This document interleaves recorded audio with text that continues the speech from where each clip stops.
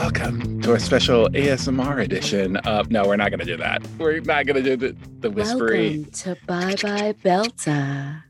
Ooh, maybe you should do that. You have a very nice... Anna Valenzuela, and I'm here to not yell about The Expanse, episode 3. This is a softer episode, and we're going to come at it a little softer.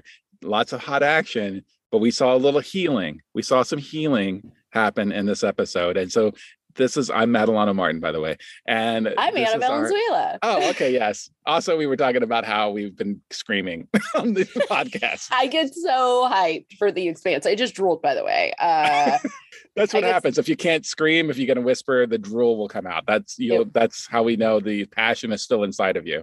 It's completely inside of me. I am pregnant with passion for this episode. We had so many highs and so many lows, and I feel like we had, again, more genuine, softer moments, and then we had, I believe, some moments that reminded me of season 1 in a real way, like season 1, season 2, like real, beginning of the story. Like I was like, oh, we're bringing it back home, guys.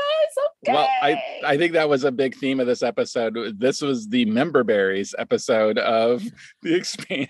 The member berries. It's just like, I haven't thought about the Canterbury in a long time. Yeah, me either. Oh, by the way, here's Plant Guy. Hey, who's that in the corner? Is that the protomolecule monster just making a cameo? He just comes dancing through like the background of a scene. Yeah. Pastor Ann was there. Hey, girl. Pastor Ann. So much like. Oh, she's an Anna. She's a 2N Anna like myself. Oh, okay. I know. Pastor Anna. Okay, there you go. Yeah. All right. Yeah. No, we got a lot of throwback vibes. We got a lot of spicy action. Oh yeah, we got some hot action, but like I said, we also got some flirting. Got a little flirting going on. Yeah. Are we headed towards a throuple between Amos, Peaches, and Bobby? Is that where we're going? Do you think? I don't think Bobby can let that stand, man. I think Bobby will space Peaches in the event. Or Peaches and Bobby just like ride off into the sunset and leave Amos just holding his tool bag by himself, you know? Yes. She's like, no. I don't even think he would be that sad. Amos is not a sad character. Amos is he would just be like, well, off to the whorehouse. I'd be like, I get it. Well, let's get into it. Let's talk. I broke it up again by areas and also just by the flow of it all, Yes. So we're back, of course, starting out hot on now. It's Laconia. Yeah. Laconia. Yeah. Is what they said. We finally have a pronunciation for this planet. Yes. Thank God. And we have a little grammar school class, just a little like, why are y'all here? And there's just a little background, again, laying a little pipe for what this world is going to be.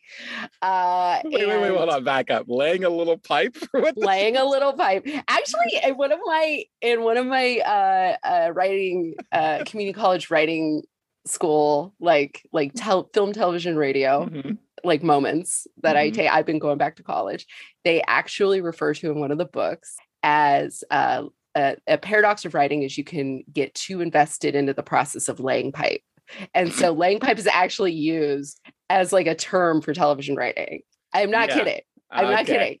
It's in Save the Cat. Thank you. Okay. Yeah. Well, we all know the community college is the horniest place on earth. So, I mean, it makes sense that, Yeah, laying a little pipe. So we've got a little pipe laid. We also have just a series of random interesting events here. I've got class. We get the pronunciation and some context for the place. Back to the clearing and then I just trail off, but you know what I mean, to the dog snake and the birds. She thinks the dog thing brought the drone back, and then the birds are magically alive now, and now her little brother is dead. That is literally the series of events. There's it's just like, and then this happens, and then this happens, and then this happens, and you're like, I gotta hold on to all this information somehow. I appreciate that they didn't spread it out, right? Like it was all just, that was one clump of story. Yeah. That we didn't come back to her randomly finding her dead brother. Yeah. So she thinks the snake dog did it, which maybe it did. Maybe the snake dog is an evolution of the protomolecule. We don't know. We get to see a good shot of that spaceship that has weird like designs that we've not seen before, sending down something into the planet of Laconia. Laconia rhymes with Stankonia, so hopefully there will be a little bit more of an Outcast crossover. I think Andre 3000 would love to be in the Expanse. I think Big Boy, maybe not so much. I don't know, maybe, but like, you know, Andre. Bombs over Cirrus. There you go. So we get to see that ship again, which has like a very kind of bizarre, like arcing, weird. Maybe I'm just playing too much into the architecture of that ship, but I think there's something going on there. It's sending something down to the planet. But yeah, so we don't know if it is the snake dog thing, but this is a theory that Denise had. You always want to know Denise's thoughts on the show. I do. She was thinking, is the snake dog is it an evolved creature from the protomolecule? Is that how it's able to give life? If it is the one. And also, even more impressive, not only can it bring creatures back to life, it also is good at small electronics repair, which, I mean, if you've seen that thing, it doesn't look like it has thumbs, but I mean, it's pretty. Maybe the little like cilia on the top of its head, maybe those are all of its thumbs. And it's like, it's just getting in there and really like fixing stuff. Yeah. Maybe the protomolecule, my thought is maybe there's just such trace amounts of protomolecule everywhere that it just sees something, it goes, fix. Yeah. Alive. Yeah. And I think that's probably a better thing, is the planet itself is imbued with the protomolecule. Right. And so now they're going to pet cemetery her brother, and it's going to go real bad. Oh my God. It's going to go so bad. It's going to go weird. It's going to go real weird. I can't wait. I'm glad we all had the same thought. We were like, that little boy's going to come back to life, but he's going to come back to life like haunted. It's gonna... Or he's going to come back to life as Miller. He's going to have Miller's soul inside of him, and he's going to wear like a little fedora, a tiny fedora. To like make out of leaves, because they don't have just like fedora making materials down there. Whoa. Okay. Question. Okay. All right. Do you think the dog creatures killed the boy? Because I feel like the dog creatures probably killed the boy. I don't know who. I mean, I don't know how he died, but he ran off to play with his friend. So maybe his friend is a murderer. Maybe this is the spinoff, because that's the news we haven't even touched on. Is it was leaked today to the internet, and I sent it to you at like 2 a.m. your time. Big day. So there is going to be a spinoff series for The Expanse and a movie.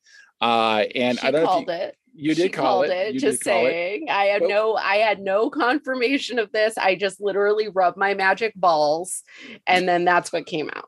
You laying the pipe, you're rubbing the balls, you did all the things that you need to do. Yes. So that's big news. That's amazing. So so maybe the spinoff series is like the mystery of this serial killer child that's on Laconia. I don't know. We'll see. This is probably not what happened. I'm not thinking his friend probably didn't throw him off a cliff. I don't know. Just turns into Ender's Game, just beat another kid to death for no apparent reason. We're like, wait a minute, what's happening? But I will say it is interesting to go back to the big news, though, and the details of it. This is like just a creative workaround to the contract that they signed with Sci-Fi is amazing.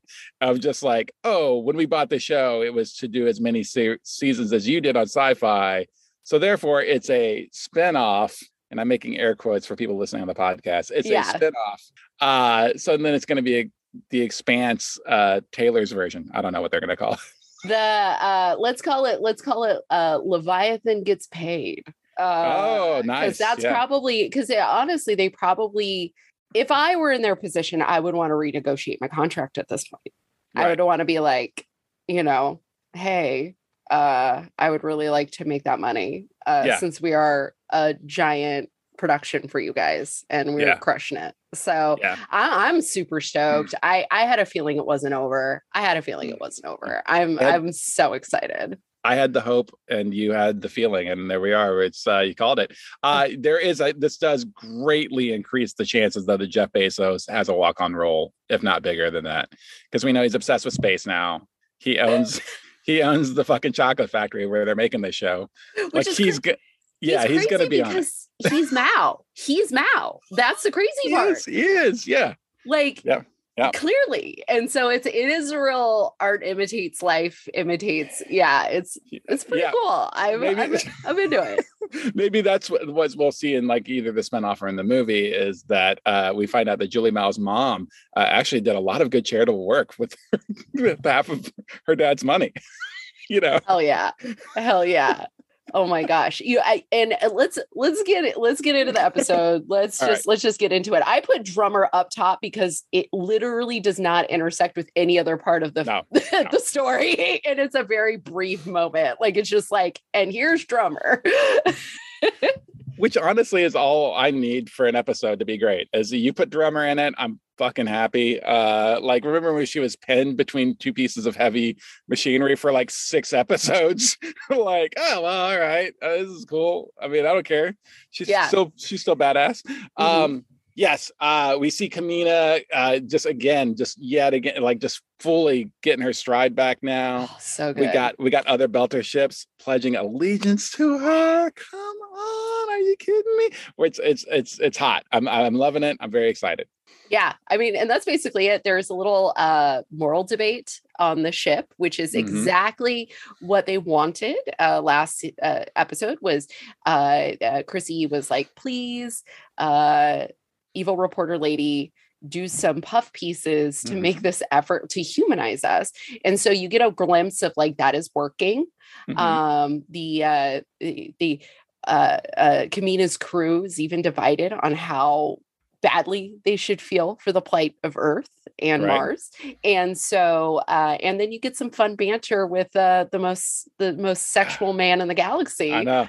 And just a little supply chain talk, and then like one ship just being like, hey, we ready to fuck Anaros too, because fuck Anaros. Well, and the first it's great. Yeah, the first one shows up to pledge allegiance, but that the or what do we call him, the Dos Equis guy of the Expanse? Dos Equis. Most fuckable man in the galaxy. The most fuckable man in the galaxy. So he continues to be just charming as hell, where he's like, when every time that she's like, is it really there? And he's like, more or less, it's right there. I kind of remembered where it was. Like, just his answers were so dope. You ever good enough for government inspection is basically what he said, which was fantastic. Just like, whatever. Yeah, good enough for pirate work, basically, is what he's saying. Yeah, it was a real like, fine. It's fine.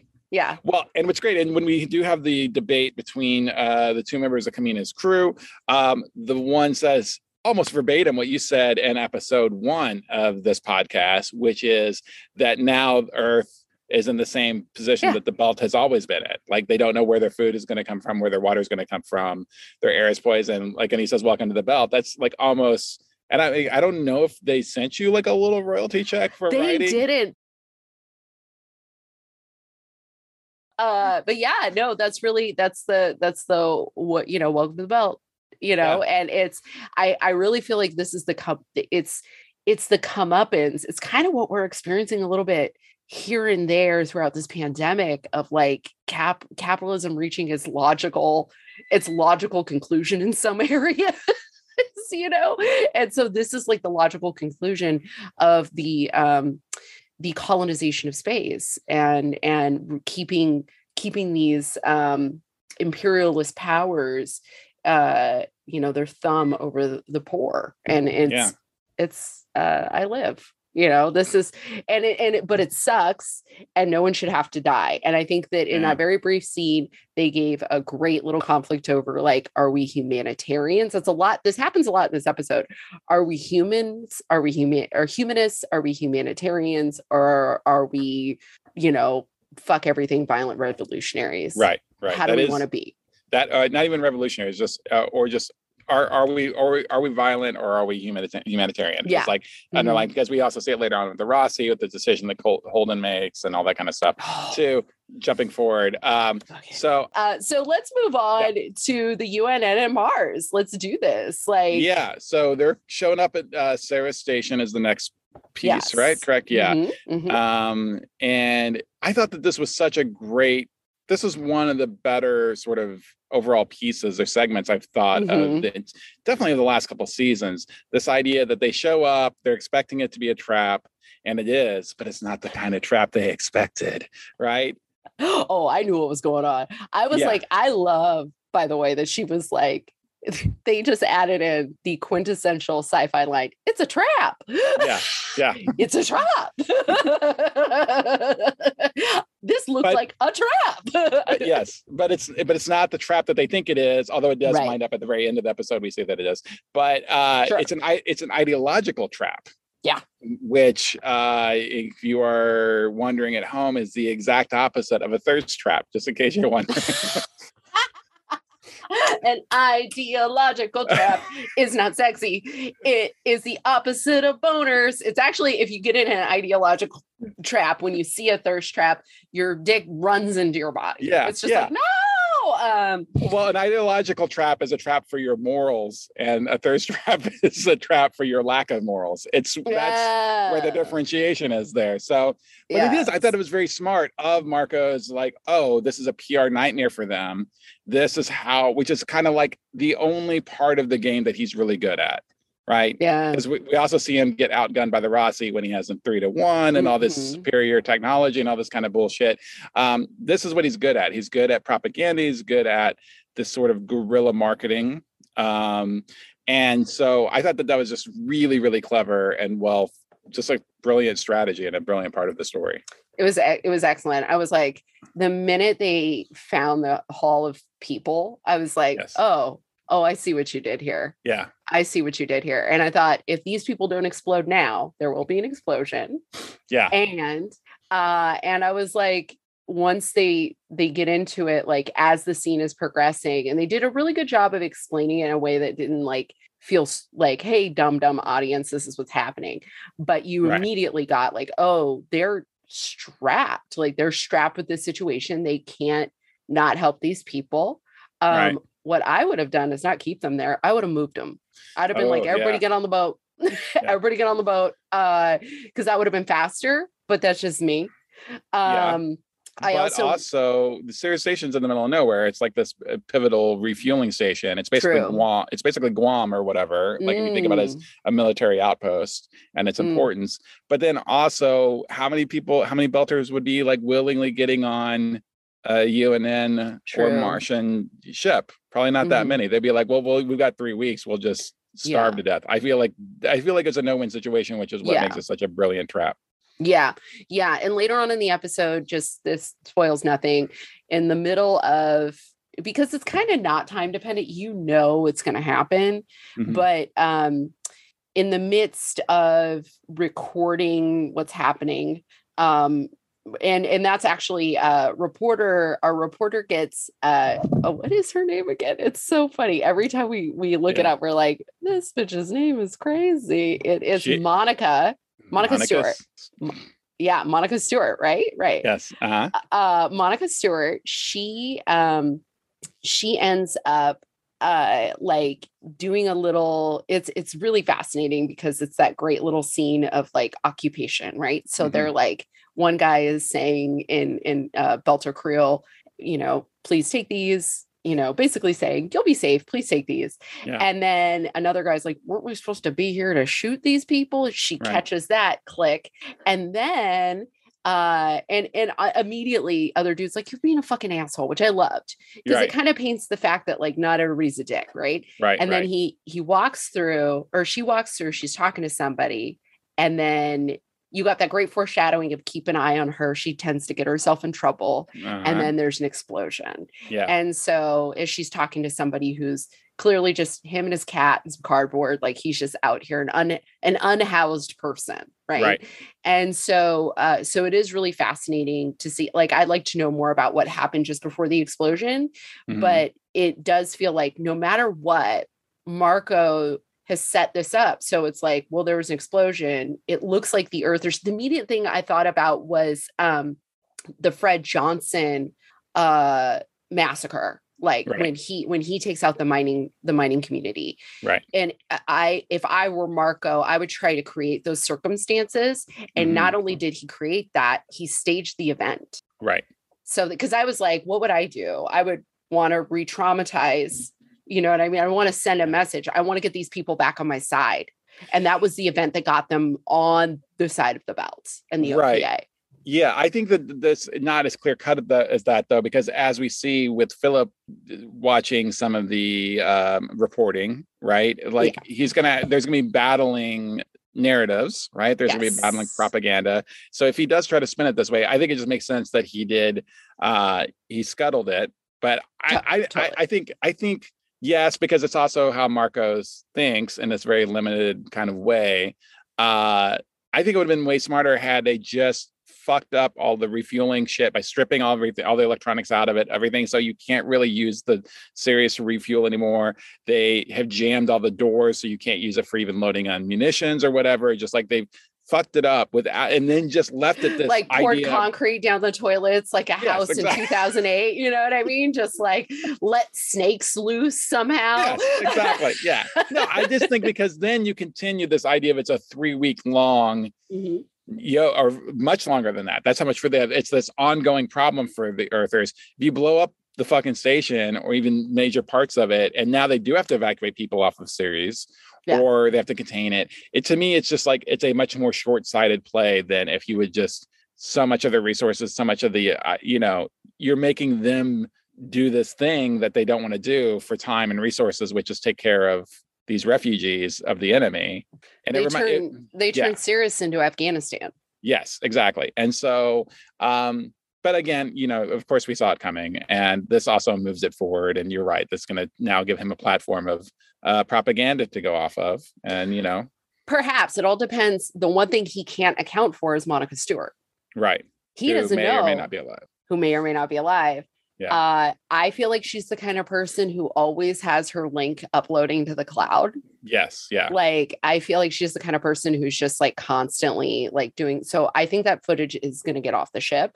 Yeah. And I think it'll all be how she, oh, wait a minute. If she caught, the last thing she caught was a UNN soldier or a Martian soldier saying, right. Aren't we supposed to be killing all these people? And then the whole fucking place explodes. Ooh, girl. Ooh. Yeah. Ooh. Yeah. Let's see what gets off that ship. Let's see what kind of, that is, I'm very interested to see how that plays out. It's definitely like the pivotal scene that has the longest, like sort of arcing, possibilities, I think, for going forward in the next couple episodes. Like this situation of what's happening in the series has got the longest play out. Obviously, Pet Cemetery, that's gonna be hot. Little tiny fedora again, bringing it back. a little dead, Julie Mao, a little like a real cute boy. Yeah, a zombie boy, a little cute dog version of Julie Mao, just like big eyes. Look, I'm not saying we're predicting the new line of Expanse merch exclusively available at Hot Topic, but I think we're getting very close. A little My Chemical Romance, little big-eyed boy, zombie boy with a fedora, a little Miller, and then a little Julie Mao dog. I bet the Hot Topic on series is popping. Like, I bet they are crushing it. Yeah. I bet there's Hot Topics on series and on Medina in the same way that Starbucks are in our world. Like, just there's four Hot Topics across the corners from each other, across the hallway from each other. So funny. We do talk about this unhoused gentleman that she's talking to, Monica Stewart's talking to right before it blows up. You gotta say, if you gotta be unhoused, like on a space station, not bad. You don't have to worry about weather, at least. It's like you don't have to worry about rain, cold weather. Yeah, you have to worry. Still not great, but still not great. It's sort of like you still have to worry about the like cramped New York-ish environment, right? So it'd be like living in a subway forever. Right. Yes. Right. That's a good. Yeah. Who doesn't want to do that? So much piss. So much piss. So much. Just all the pizza rats, just like just like anyway, I've never been to New York, you can tell. All I think is there is pizza rats and piss. I don't think I'm wrong, is the thing. I think that you're off to a good start. Like I've been to New York several times. I've stayed in New York for fairly extended amounts of time. Pretty accurate, pretty good. I was supposed to go, and then the pandemic happened, and I was like, oh no. You'll get there one day, kid. Yeah. Oh, thank you. It did not stop a lot of LA comics from going. And I was like, oh, girl. But anyway, so we're pretty much done with the UNN part. I did like, I do like the Chrissy, like Arzavala's conversations with like the UNN people. Like when she was saying like, you can't, I don't want to make sure that there's no enhanced interrogation. Right, with the Martians. Yeah. With the Martians. MCRN, yeah. Yeah, and watching the Martians and her interact now as a team, as a unified force is really interesting. And they were like, we don't have to do that, because you forget they're calling back a great callback to like the Martians take some sort of super Adderall. Right. And then suddenly they're catching all of your micro expressions, and they're trained to know if you're lying or not, which is fascinating. So I'm getting ready. I would love to see more Martian interrogation, because it is so like it. You know what it is it's a callback to Blade Runner. Yeah, except they don't have the machine. It's just the drug. Is it only the Martians that have that? Did they not also have that on Earth, or is it just the Martians? I don't know why they don't have that on Earth, but the Martians' military tech is highly classified information, and they are they are the Mossad state. Like they are crushing it, so they're not gonna, they especially never wanted Earth to know, even though Earth knew. So it is one of those things that's like, well, it may be one of those things that's like, and you have some version of it, but it's just not as good. Right. Yeah, could be. But then there's also the idea too of because I think the only time we've seen an Earth interrogation is maybe the very first episode of the entire series, when Chrissy is interrogating the Belter on Earth, and she is torturing them. And also, and again, I love the show. I don't mean to point out like certain shortcomings, that like how bad the protomolecule monster looked, things like that. It was fine. But also like, this is the one and only Belter we've ever seen who's all tall and elongated as the one that they torture on Earth. And it's just like, but isn't this the idea? Like, I mean, Miller complains about his neck a lot, but that's kind of like it. Like, I think I've thought a lot about this. Yes, I've thought a lot about this. I think if it had started on Amazon, I think we would have gotten some CG people. I think we would have gotten some like straight up, but that's a big chunk of their budget. Yeah. I think what you get is a weird compromise. You get Philip, who was obviously cast perfectly. You get there's another guy who ends up being, in the first couple of seasons, he's the OPA like preacher, like street preacher. He's like, doing his thing, and he looks super Belter. Yeah. And you don't get him every once in a while, a background actor that's like super lanky. Yeah. And I think they just went, you know what? We're gonna really emphasize the growth hormones not being a class issue, because there's no way. Because you could put an actor in the palm of your hand and pet them like a tiny chihuahua.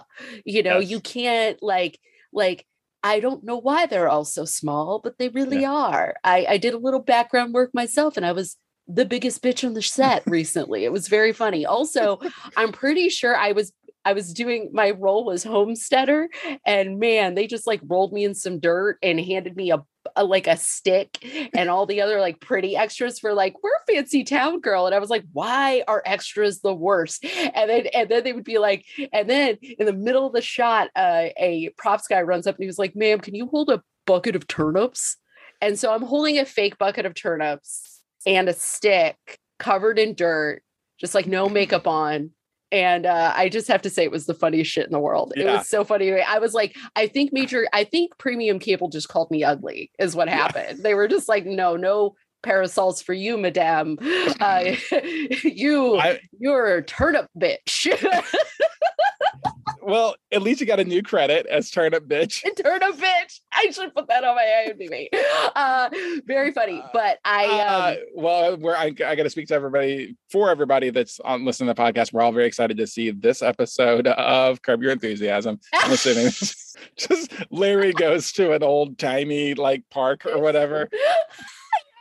Yeah, like an old timey town. It was crazy. But I think that they were working around two real life limitations. Number one, budgeting. Number two, that actors are inherently tiny humans. Yeah. And so you might have had the right person cast for the role. Right. But I don't get me wrong. I would love a big, tall, lanky Naomi. Yeah. I think that would just be the bee's knees. Just like this, like beautiful woman, like with her, like just her like multicultural curls, just flip flopping around all over the place. So. Yeah, I mean, Naomi is kind of lanky, and obviously Stephen Strait, who plays Jim Holden, is seriously starving himself to death. Particularly in this season, he is very thin, and we notice it more so this episode because we get to see him in his his boxer briefs, and like he has lost a ton of weight, which again I think is maybe to speak to the hardship, like everybody's rationing, things like that. Stephen Strait, Dominique Tripper, and Cass Anvar all got skinny a couple seasons ago. I noticed it. I was like, oh baby. It's like when you see like a comedic actress, she gets like a sitcom and then the next season she comes back blonder with brighter teeth and 10 pounds less. Yes. And you're like, oh baby. Yeah. I felt like, I definitely felt like everybody got like teeny tiny baby as skinny. I noticed that as well. And you do notice it kind of works too for the character because that just kind of, further demonstrates like how like stressed they've been and how long they've been in space. Right. Yeah. Naomi's 5'7". The Dominic who plays, I'm Googling everybody's height now. Really? She looks so short. She's 5'7". Taller than me. She's 5'7". Stephen Strait is 6'2". No, they both look so short. I retract all my statements. I am so sorry. All of you look tiny on screen. I am so sorry. Yep. I'm a 5'4" bitch. I would be the tiny gnome turnip bitch, just like farming turnips. Just like we just keep her in the kitchen to farm the turnips. Wes Chatham is 5'11". Oh, all right. So so there we go. Do we want to retract? I have to retract all of my statements. I've called them short on multiple episodes, and I guess they're tall by human standards. 5'7". Damn, that's a tall bitch. Yeah, it's all right. It's okay. It's good. That's it. Yeah. You're a very tall person, Matt. I'm a very tall person. That's why I brought this whole thing up is I want to be in the show as a belter. I've already got a bunch of shit. I've got a bunch of shitty tattoos. Let's go. You'd be a fantastic belter. Thank you. You need to be the new pilot of the Rossi, and I need to be a belter. Yes, I could be a little Martian. Like I'm a little mean Martian. Like just brown with a weird accent, just fighting things all the time. Okay, so I don't know if we can trust the internet because I was looking up Marco and it says that he's 5'8", and that doesn't seem correct, right? Also, other sites say that he is 6'2". So I take back everything I said. None of this can be believed. This is all the work of their publicists. We need to go to a con. Here's what we need to do. We need to go to a con with the tape measurer and be like, can we interview you? And then while you're doing that, I'll just be like, you rub behind them, like real quick. Oh, I don't know what you're looking at. Real crazy. I can't, you know what I can do? I could, I'm gonna ask somebody. I'm gonna ask somebody who knows this cast. I'm gonna ask them. I'm gonna ask somebody. All right. So should we get? Sorry, we got way in the weeds there, but it was fun. We did. We had a nice. Well, because this episode is a lot of action, not a lot of. There's a lot of stuff that's kind of easy to talk about. So we get to play with it a little bit. But also, this is what we bring to the Expanse fandom. They're not going to talk about the actor's heights on that other one, Ty and the guy. They're not going to do that. No, that shit's a state secret over there. Yep. Not talking that trash like we are. Okay. Yeah. And so that is serious. Let's get to Marco. Let's get to the Ionaro ship. Wow. Okay. Yeah. A lot of fun things happen onto the ship. This is a rare episode this season where I was like, yeah. I got like real pumped for Philip. And I literally yelled, Holden, you fucking simp at my TV. I yelled. I was furious. I waved my arms and I was like, you fucking simp, what are you doing? So let's get to it. So Marco, there's a couple things that happen. And I guess we're going to end up talking about the Rossi in this process, but Philip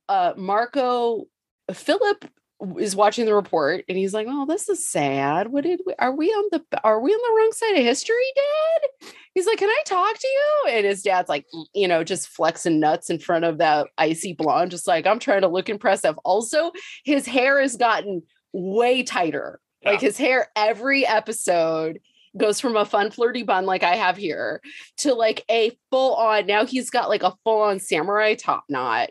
His edges are clean. Yeah. He's crushing it. Yeah.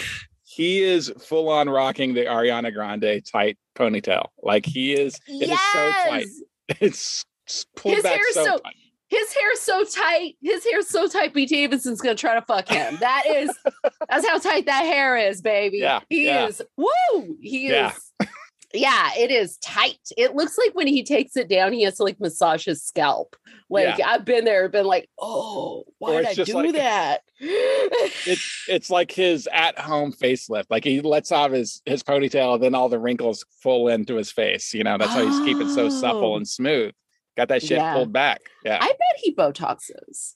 Yeah, I bet that actor Botox, and I ain't mad at it. I feel like do Botox, a little forehead. I feel like Botox in space would be a terrible idea, and like a zero gravity. Gravity situation. It's the fillers that'll really fuck you up. it's the when you have when your lips are just like high-fiving each other the whole time. Just like a lava lamp of a lip. Just like it turns into the shape of water, but only in his face. There is. Yeah. So you just kind of get his strategy, which is great. You get confirmation of his strategy. We left the people on Sirius on purpose to strap the UN in. That's literally what we're doing is we made them a human shield. Second, they are not what he interestingly revealed, which is, I don't know how to explain this. In the Latino community, this comes up a lot. Mm-hmm. Oh, do you speak Spanish? No? Oh, you're not real Mexican. Sorry. So he does a thing that happens in communities of color or minority communities where someone is like, you're more minority than someone else. Right. And he basically says, we're more belter than series belters because they've been working to please the inners. So they don't know the real struggle. Right. So it's okay if we kill them a little bit.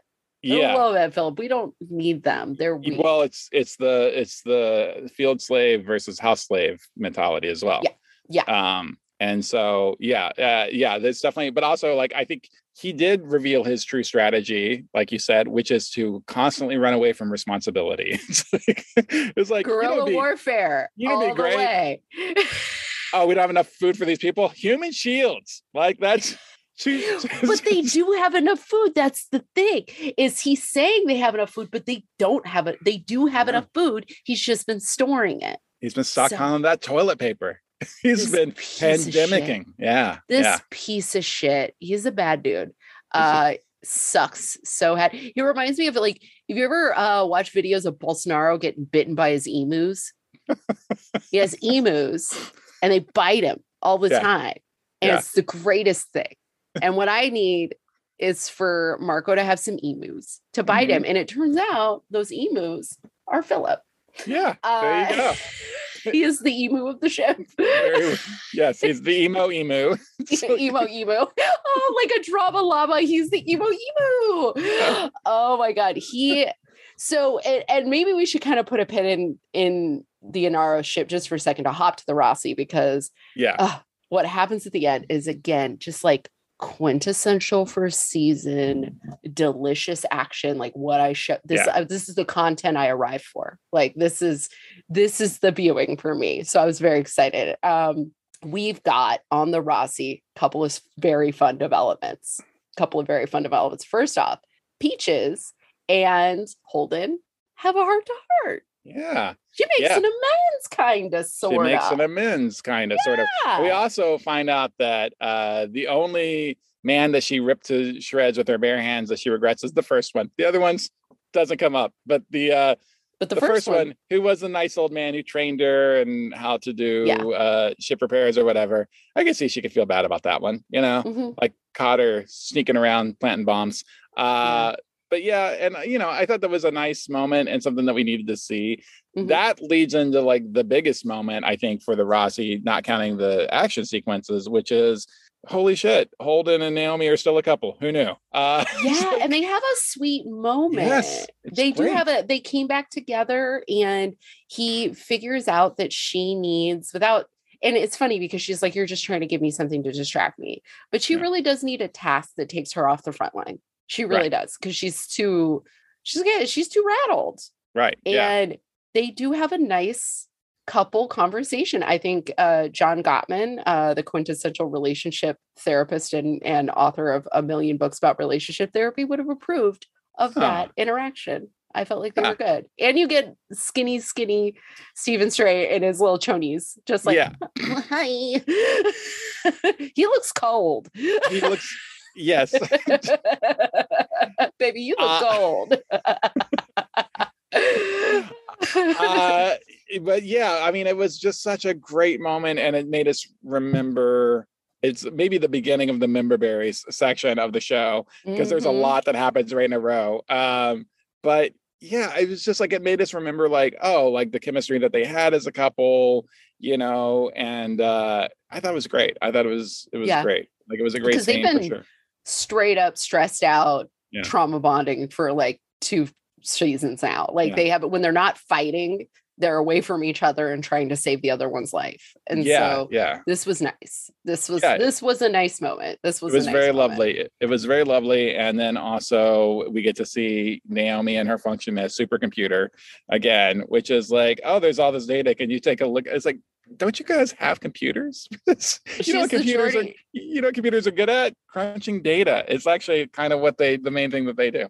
But she knows how to use a computer, and she's the Geordie LaForge of the ship. Like they gotta have her like kind of figure out, she has to have a hand in figuring out Marcos's plot. Right. She has to interpret it. Yeah. Which she kind of does. So he wants her to look at the data around a video he receives in the first episode of the season of a ship just disappearing, like it's going through a gate.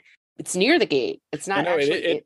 It's at the gate. It looks like it's going through the gate, but the energy signature is wildly crazy, like there's a red glow around it, and that's what it's like. It looks like it's just passing through one of the rings, but there's enough weird about it, but it doesn't show up again. That's the problem, is it passes through and then no one ever hears from it again. Jumping forward to the very, very end of this episode, we find out Marco has been stealing ships somehow by manipulating the rings. He figured out how to hide. He's stashing. He's doing guerrilla warfare in space. And he flexes it early in the episode. It takes you a minute to figure out that his conversation around, we're going to strike them and run before they can catch us, isn't about them being better space pirates. It's about them going in and out of these baby rings. Oh, you froze. Damn. You froze. We both froze. We both froze. Okay. Yes, okay. Little edit out. So we get these baby rings is really what he's going to do. So he's going to do a thing that happens in John Scalzi's Old Man's War and in Orson Scott Card's later book. So just after Xenocide, like end of Xenocide, is you find that there are ways to kind of punch through dimension. And then it's the very, like at the very essence, it's like rudimentary string theory. So it's like they're just popping through little dimensional holes and then popping back out to fuck some shit up and then popping back in. So it's like, it's the space version of jumping out of a tree, or just like. And then jumping into another tree. Then jumping into another tree. Yeah. Jumping out of a tree and then jumping back up into the tree. And everybody's like, what just happened? Like, so it is, it's really cool. And you see this, and I don't reference other sci-fi series in a sense of like saying like, oh, it's a ripoff. That's not what I'm saying. What I'm saying is that sci-fi is this constant evolving idea, and that writers tend to kind of piggyback on each other's stuff. So it's not like the comedic sense. It's parallel thinking and probably some inspiration, some homage, And they're all drawing from the most up-to-date science and like the theoretical science and physics and stuff like that. So they're all pulling from the same sources of hard science or theoretical science for the science fiction. So it's not like they're stealing from each other as much as they're all kind of pulling from what's the latest research and ideology behind it. So definitely, yeah, no, I don't think anybody's saying that. I do think this idea that is interesting of these popping in and out like little like miniature wormholes in a way, kind of, except controllable, it seems. Is it's almost like the space version of your ex that still wants to hook up with you, like just popping in and out. Like I thought, where did you come from again? Oh, there you are again. What's going? Oh, Marco is the ultimate fuckboy. He is fuckboy energy to the nth degree. Like he is the most fuckboy. That's even how he fights. Yeah, he fights like a fuckboy. It's crazy. He sucks. He sucks a butt in all the ways. But they do get like, you get the plan. You get what's gonna unfold, what will possibly be in the movies or the new series. So that's kind of cool. Yeah. Let's get to, before we get to the firefight. Oh yeah, we got to get to Amos and Bobby. Hello. Yeah. Hello. I ship this so hard. She calls him Honey Bun. She's like, okay, Honey Buns. Yeah. We're like, oh, okay. And he kind of tests her femininity, like, hey, can you cook? And she's like, I can heat something up. And he's like, and then, well, what did you do on Sirius? Oh, I booze. What was it? It was noodles shops, decent booze. And this is like, brothels. I think, no, you're skipping the biggest part of it. Okay. And all the brothels are union. What? This is the future we're fighting for, everybody. Yeah. Unionized brothels. That's why I'm a socialist, guys. Legal sex work, unionized brothels. Ladies and gentlemen, this is the Amsterdam of our future. They're killing it. Yes, I forgot. I miss it. And all the brothels are unionized. Yeah. Oh, hell yeah. Get it, there you go. Yeah, and that's another. You think that's another little jab at old Jeff Bezos? They're like, Dave Bezos. Let's put that in his little subconscious there. All right? Have you watched The Boys on? Of course, yeah. We were watching that at Brandy, my roommate Brandy Posey, very funny comedian who introduced us. She literally said, has Jeff Bezos seen this show? Does he know what they're saying to him in this show? Like, there's a lot of shows on Amazon that are really sticking it to Bezos in like a crazy way. Just like, yeah, you could be a corporate piece of shit, but they are unionized. So take that. There you go. Hey, girls. But yeah, we get a lot of fun, flirty section there with Bobby and Amos, which is nice. And then also the thing with Amos that's so great is, this goes to a note that Denise had about how she was talking about Marco. She's like, I understand that Marco is like the big bad guy this go around, but she's like, I just don't care. She's like, I don't care about him or Philip's toxic masculinity, which then made me realize Amos has the most non-toxic masculinity. He's the most masculine, but it in no way is it toxic. Have you ever seen the show Forged in Fire? Is that the thing about like the metal smiths? Yes. And I interrupt you. You were going to say something. He's like, no. I derailed you. No. That's okay. I'm just going to say, I think it's just, which I don't think I would have put it in that ideology of, I don't know why I keep saying the word ideology. It's because we go back to ideological traps, I think. Anyway, I would not have put it in this sort of, this framing of him being non-toxic had Denise not said that about Marco and Phil, which is great. It's perfect example. Marco is the most, it's fuckboy energy. It is like he is toxic masculinity. But no, please tell me about Forged in Fire, a show that I should have watched since actually someone I've known for a very long time is on the show, but I never watched it. Yeah. Kim. Oh my God. Okay. So Kim is one of the metallurgists or whatever. I've known her for several years. You have to talk to Brandy about it. She is a huge fan. So Forged in Fire is a show on, you can watch it on Netflix. You can watch it on Hulu. It is a Discovery show if you have a Discovery login. Anyway, it is a show where that is somehow the least toxically masculine thing on television. It's a reality show where mostly men, some women, the occasional woman show up to make a sword or a knife or a thing, a scabbard. They forge a complete, like, it's like chop style rules. So there's like 2 rounds, right? And like, you have to, here's a pile of metal. You have to now fashion a sword out of it. And we're going to test it. And then you get to go home in your home forge, and we're going to film you making, with some supplies we sent you home with. We're going to film you making your own version of this kind of like greater masterwork. And then we're going to test it. And they do stuff like they like stab ammo cans full of dirt and rock. They have ballistics dummies with like blood inside. They are constantly chopping pigs with katanas. It's amazing. It's like, and it's completely non-toxic. It's just a bunch of dudes and the occasional woman that love to make swords. And when they fail, they're like, you had a catastrophic failure. They're like, oh no. And like, it's like the sweetest thing, because there's just no toxic masculinity involved. And it should be all toxic masculinity. Yeah. They shoot swords sometimes. Like one of the hosts who's left the show, Will, was like a Marine like a super like extraction team guy, and he will occasionally shoot a sword to see if it will split the bullet, and it does sometimes. Sometimes the sword shatters. Also, he hits the sword, and nobody's like, look at that man. It's just like a bunch of people just being like, yeah, we're very skilled at what we do. Yeah. It's like fucking dope. It's so dope. You have to watch it. It's great. First of all, I just want to say that no matter which way you mean it, shooting a sword is pretty badass.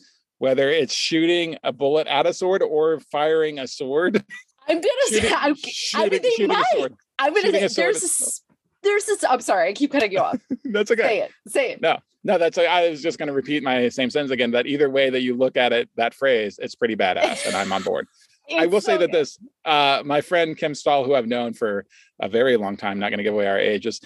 She was, I just Googled it. She was the first female contestant on the History Channel's Forged in Fire. She appeared in season 2, episode 1. I'm texting Brandy. Okay. As soon as we're done, she's going to lose her shit. She has shown me this episode. Okay. Yeah. Kim Stahl. Fan. Yeah. Okay. Good. Yeah. Big fan. Anyway, all right. All that can get edited out or left in. Kim Stahl Designs. Kim Stahl Designs. If you want to Google it, everybody. She's a good person, and she makes cool shit. All right. I'm obsessed. Let's wrap up this episode. Yes. So we've got our hot Bobby Amos flirting situation. I mean, the tension palpable. They get a little email from our, again, remember that? Remember that? Literally comes right after, like, I haven't thought about the Canterbury in a long time. Yeah, me either. What's that plant guy? Oh, hey, Prax is back, baby. Yeah. He has a new family. He's doing great. He basically reveals that Inaros' people shot a scientist for creating a seed. Yeast that basically can grow an edible protein similar to soy.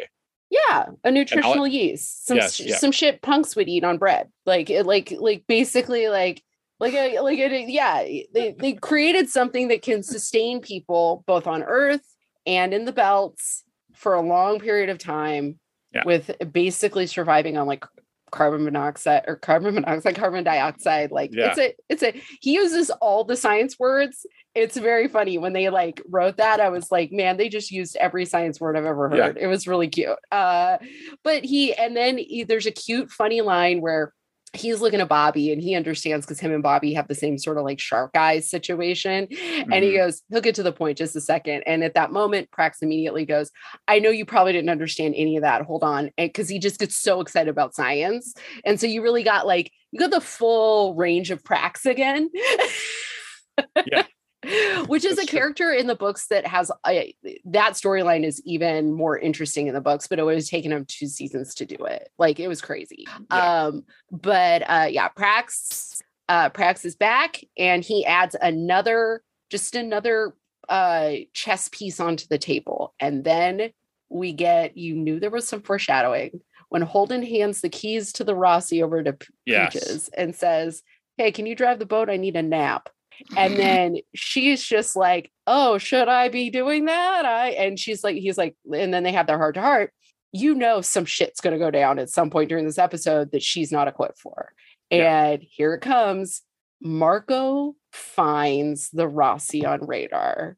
Dun, dun, dun. Everybody says the icy blonde, even Philip, they're like, yo, strategically, don't chase the ship. You got shit to do.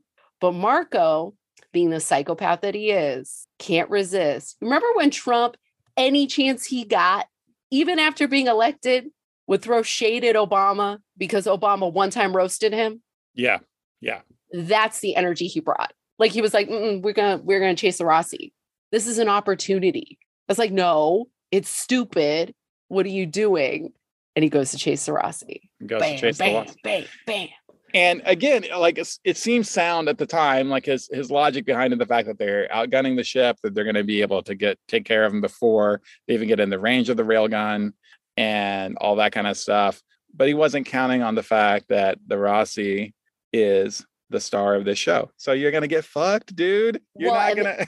And they have Bobby. They have Bobby on the ship. And Bobby is like, they finally kind of got her like gunning on the ship. Yeah. And she can outgun anything.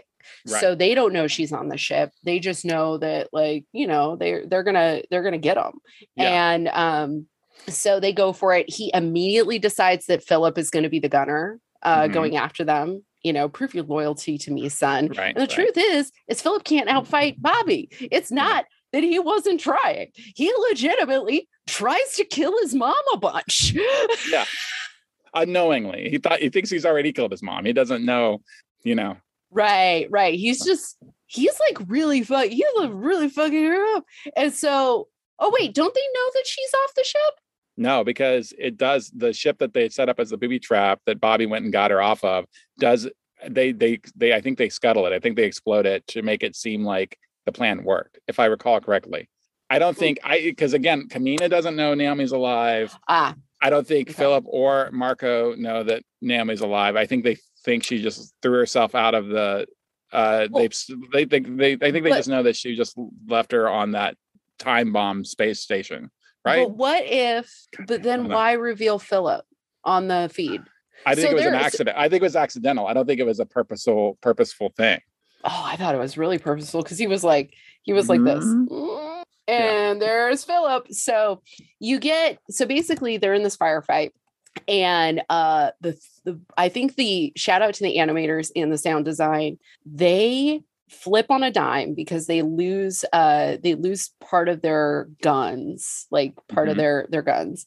And you get a real fun Amos and Peaches moment where she's like, you're going to go fix that now? And he's like, that's the job, Peaches. And she's like, okay. And so she's figuring out that like, we're getting classic Amos fixing shit in the middle of a firefight. I'm obsessed. I'm like, yes, this is the Expanse, ladies and gentlemen. And so he's off doing his thing. They're having a great ass firefight.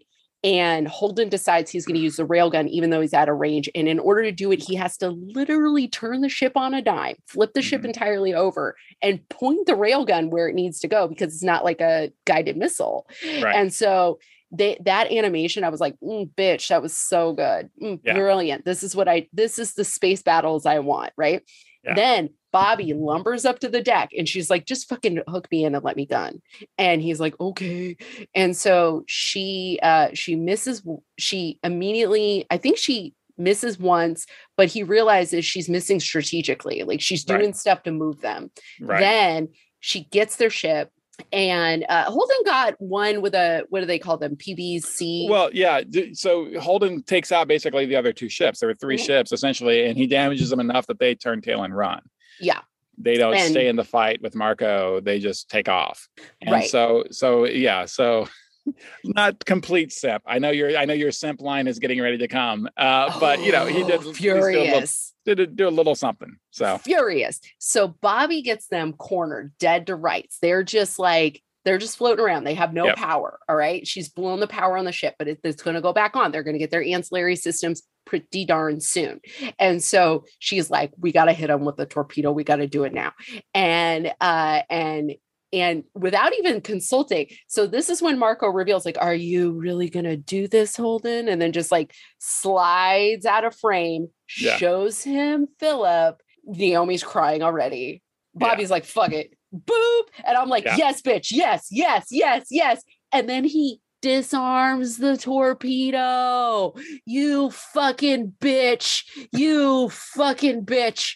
And oh, you piece of shit. I was so pissed. I was so fucking pissed. And I know that he was like, I did the right thing. Because he was like, I want to catch him. But also I was like, oh yeah, he wants to board the ship and get Philip for the girl, right? He would be like stepdad of the year if he got Philip. Oh, could you just imagine them just like hanging out together, like, and him being like, come on, Philip, let's do stepdad stuff. And he's like, I don't want to go fishing with you. I want to bang ladies. Like I want to take my toxic masculinity and bang ladies. And he's like, but I want to show you toxic codependency. Come on. And so, so they're a mess.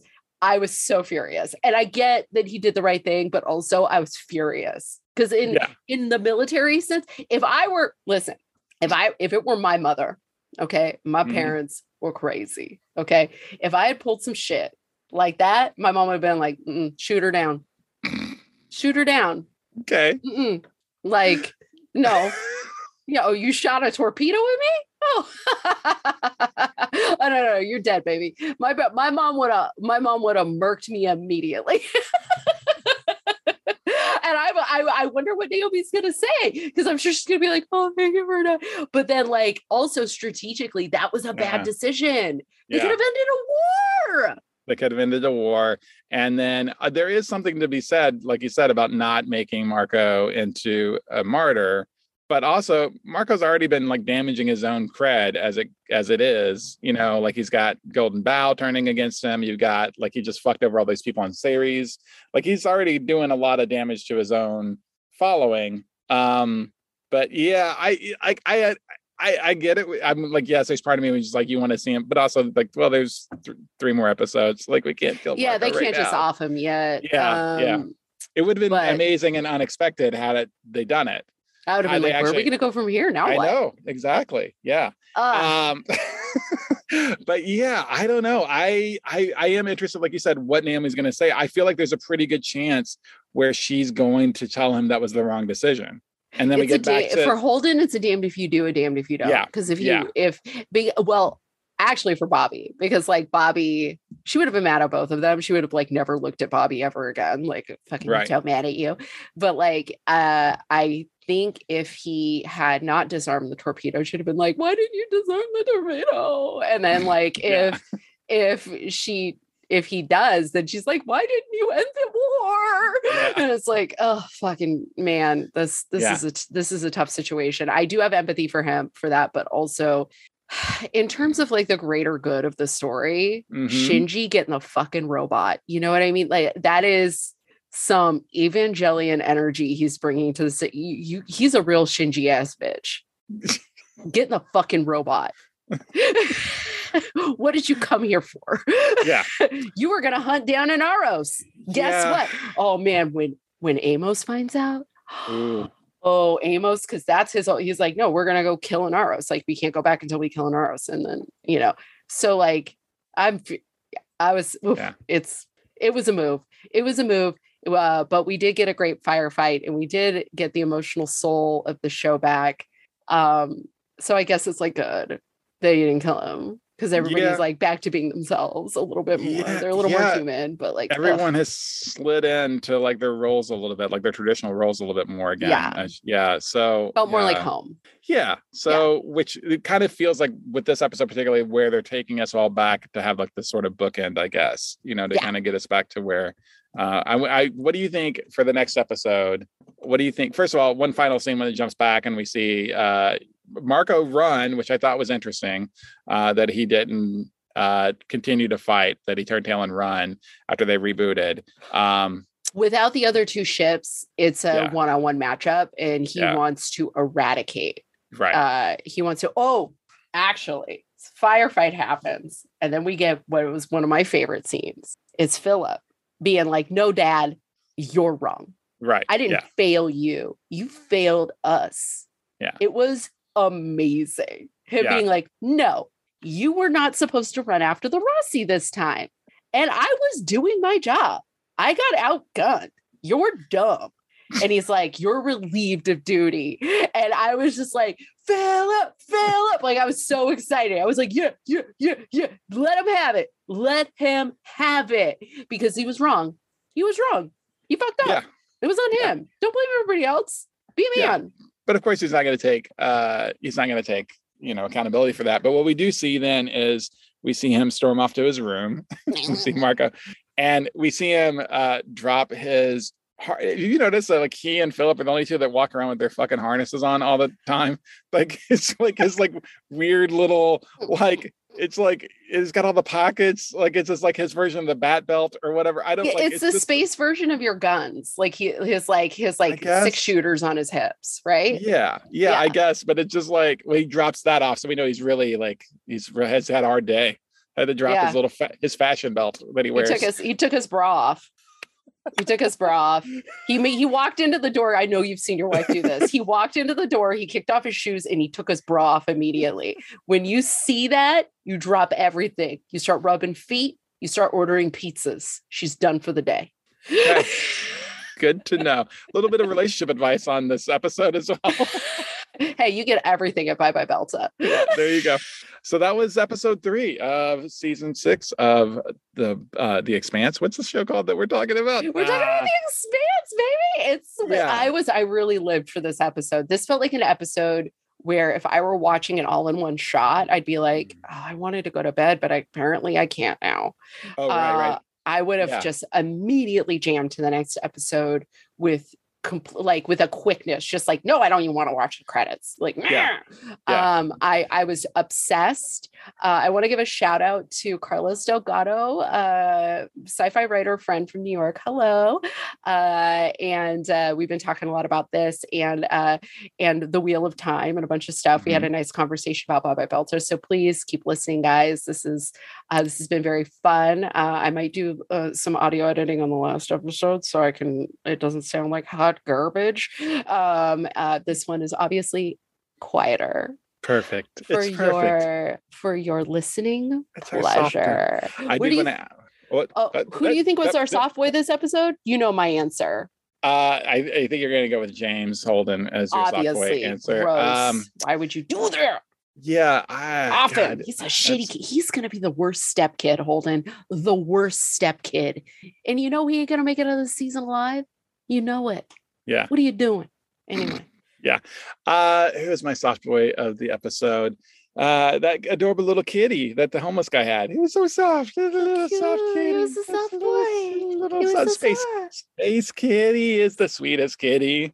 You know, cats crush it in space. They do. They're killing it. We're going all the way back to Alien with the cat. I mean, come on. There's a long lot of references. Yeah. A lot of references. I did want to ask you this. So if this episode was jam-packed full of member berries, what do you think they'll be reminiscent about on the next episode? What are they going to just bring back into the fold for no reason other, just conversationally? Don't you just miss the days when like the protomolecule boiling us all from the inside was our only problem? God, I really miss that. Oh, I've got a metal shaving in my finger. You know, that reminds me of that time we were on that planet with the flying metal birds. Boy, that was a real hoot, huh? Hey, look at that fedora. Remember that one guy, Miller, who used to speak into my head? I think Miller speaks into all of our heads, even to this day. Thomas Jane, that was an amazing performance, and you were not celebrated enough for that. Again, shout out to Ty and that guy. That's one of the very first episodes they have him on, and it's great. You should listen to it. I'll send it to you. It's really good. All right. Okay. If anybody from the Expanse universe is listening to this, please let us know. Yeah, tweet at us. Exactly. Just tweet at us, but it would be very funny if you employed us. If you want to put us on like every episode, like after the episode airs, then there's an episode of us doing a recap. We're way less problematic than another comedian who has done that sort of thing before. Wait, what? Huh? Wait. Oh, it was a great show. It was a great episode. I can't wait till the next episode. I kind of don't know what's going to happen. I think we're going to find that what are your predictions for the next episode? I like to not predict. I like to go in blind. You have the advantage of having read the books, which you of course know that I cannot read. So you have this advantage over me. Me like TV. Me like TV. Me Me TV boy. Me like TV. So I kind of like going into it blind a little bit. I think we're going to continue to see Marco's world sort of unraveling from the inside. He's going to have more people defecting away from him, particularly. Sure. Philip, the rift is going to go greater there. Maybe icy blonde lady's going to come over to Philip's side. She's going to like get whispering in his ear and be like, you should be the king. I don't know, something like that. Could happen. I don't know. Again, Zombie Boy Pet Cemetery is going to come back as Miller. That is my 100% absolutely going to happen prediction. Why is this child an alcoholic? Wow. Son, are you sweating whiskey at 10 a.m.? Yeah. So yeah, that's my number one prediction. But I think also we're gonna see like, obviously I think it's gonna be a more emotional. If this was like a more harmonious episode, we're going to see the rift then because of James's decision to disarm the torpedo. Yeah. That's gonna. Yeah.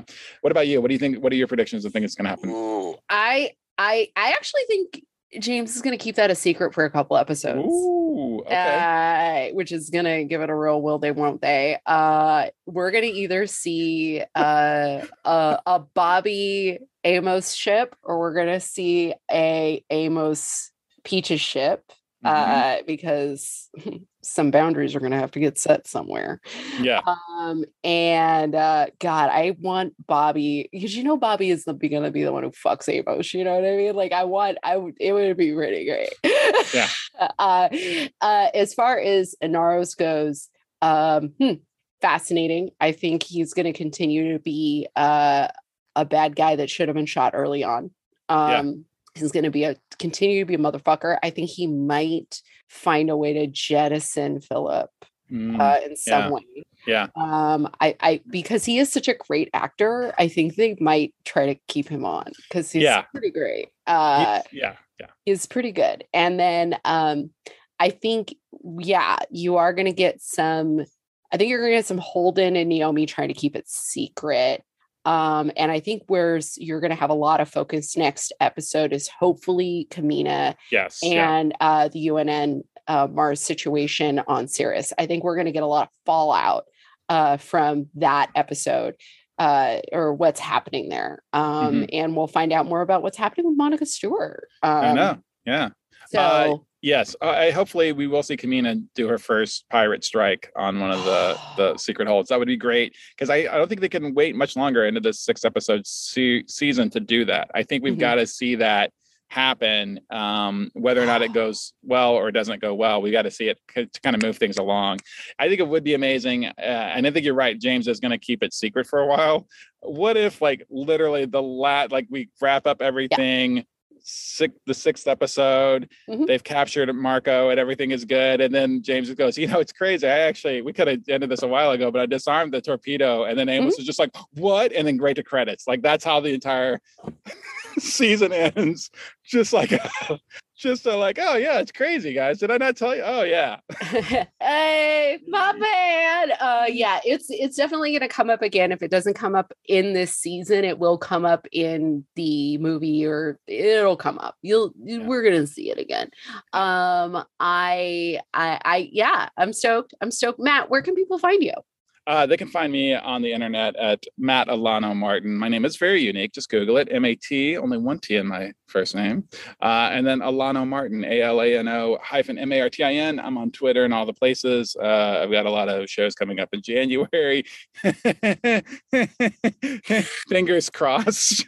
As we live through our own protomolecule. Yes, exactly. The Omicron Persei 8 showing up to flex on us. Jesus, yeah. You can find me on all those kind of places. And my band, Delta Loda, our second album is going to drop January 7th on Bandcamp. Pre-sales will go live on Christmas Day. And I don't mean to brag, it's pretty great.